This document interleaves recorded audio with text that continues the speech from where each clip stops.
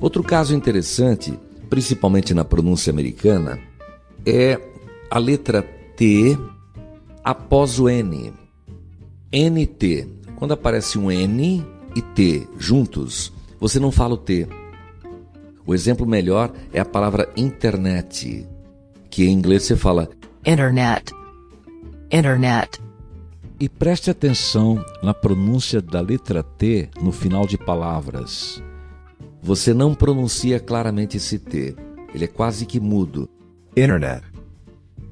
Exemplo clássico também é a palavra 20, o número 20, que se escreve 20.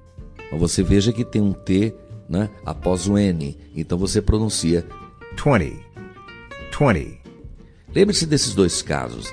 20, 20, internet, internet.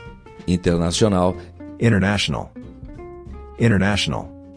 Aí vem o mesmo caso da pronúncia reduzida, compactada, de going to, né, que é a formação do futuro em inglês, que você pronuncia gonna.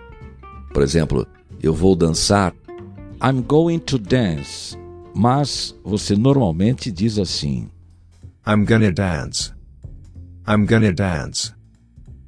E o verbo querer também, want. Quando ele aparece com outro to em seguida, você fala wanna. Eu quero ir. I wanna go. I wanna go. Você quer dançar? Título de uma música antiga do Johnny Rivers. Como é que se fala isso em inglês? Do you wanna dance? Você quer dançar? Do you wanna dance?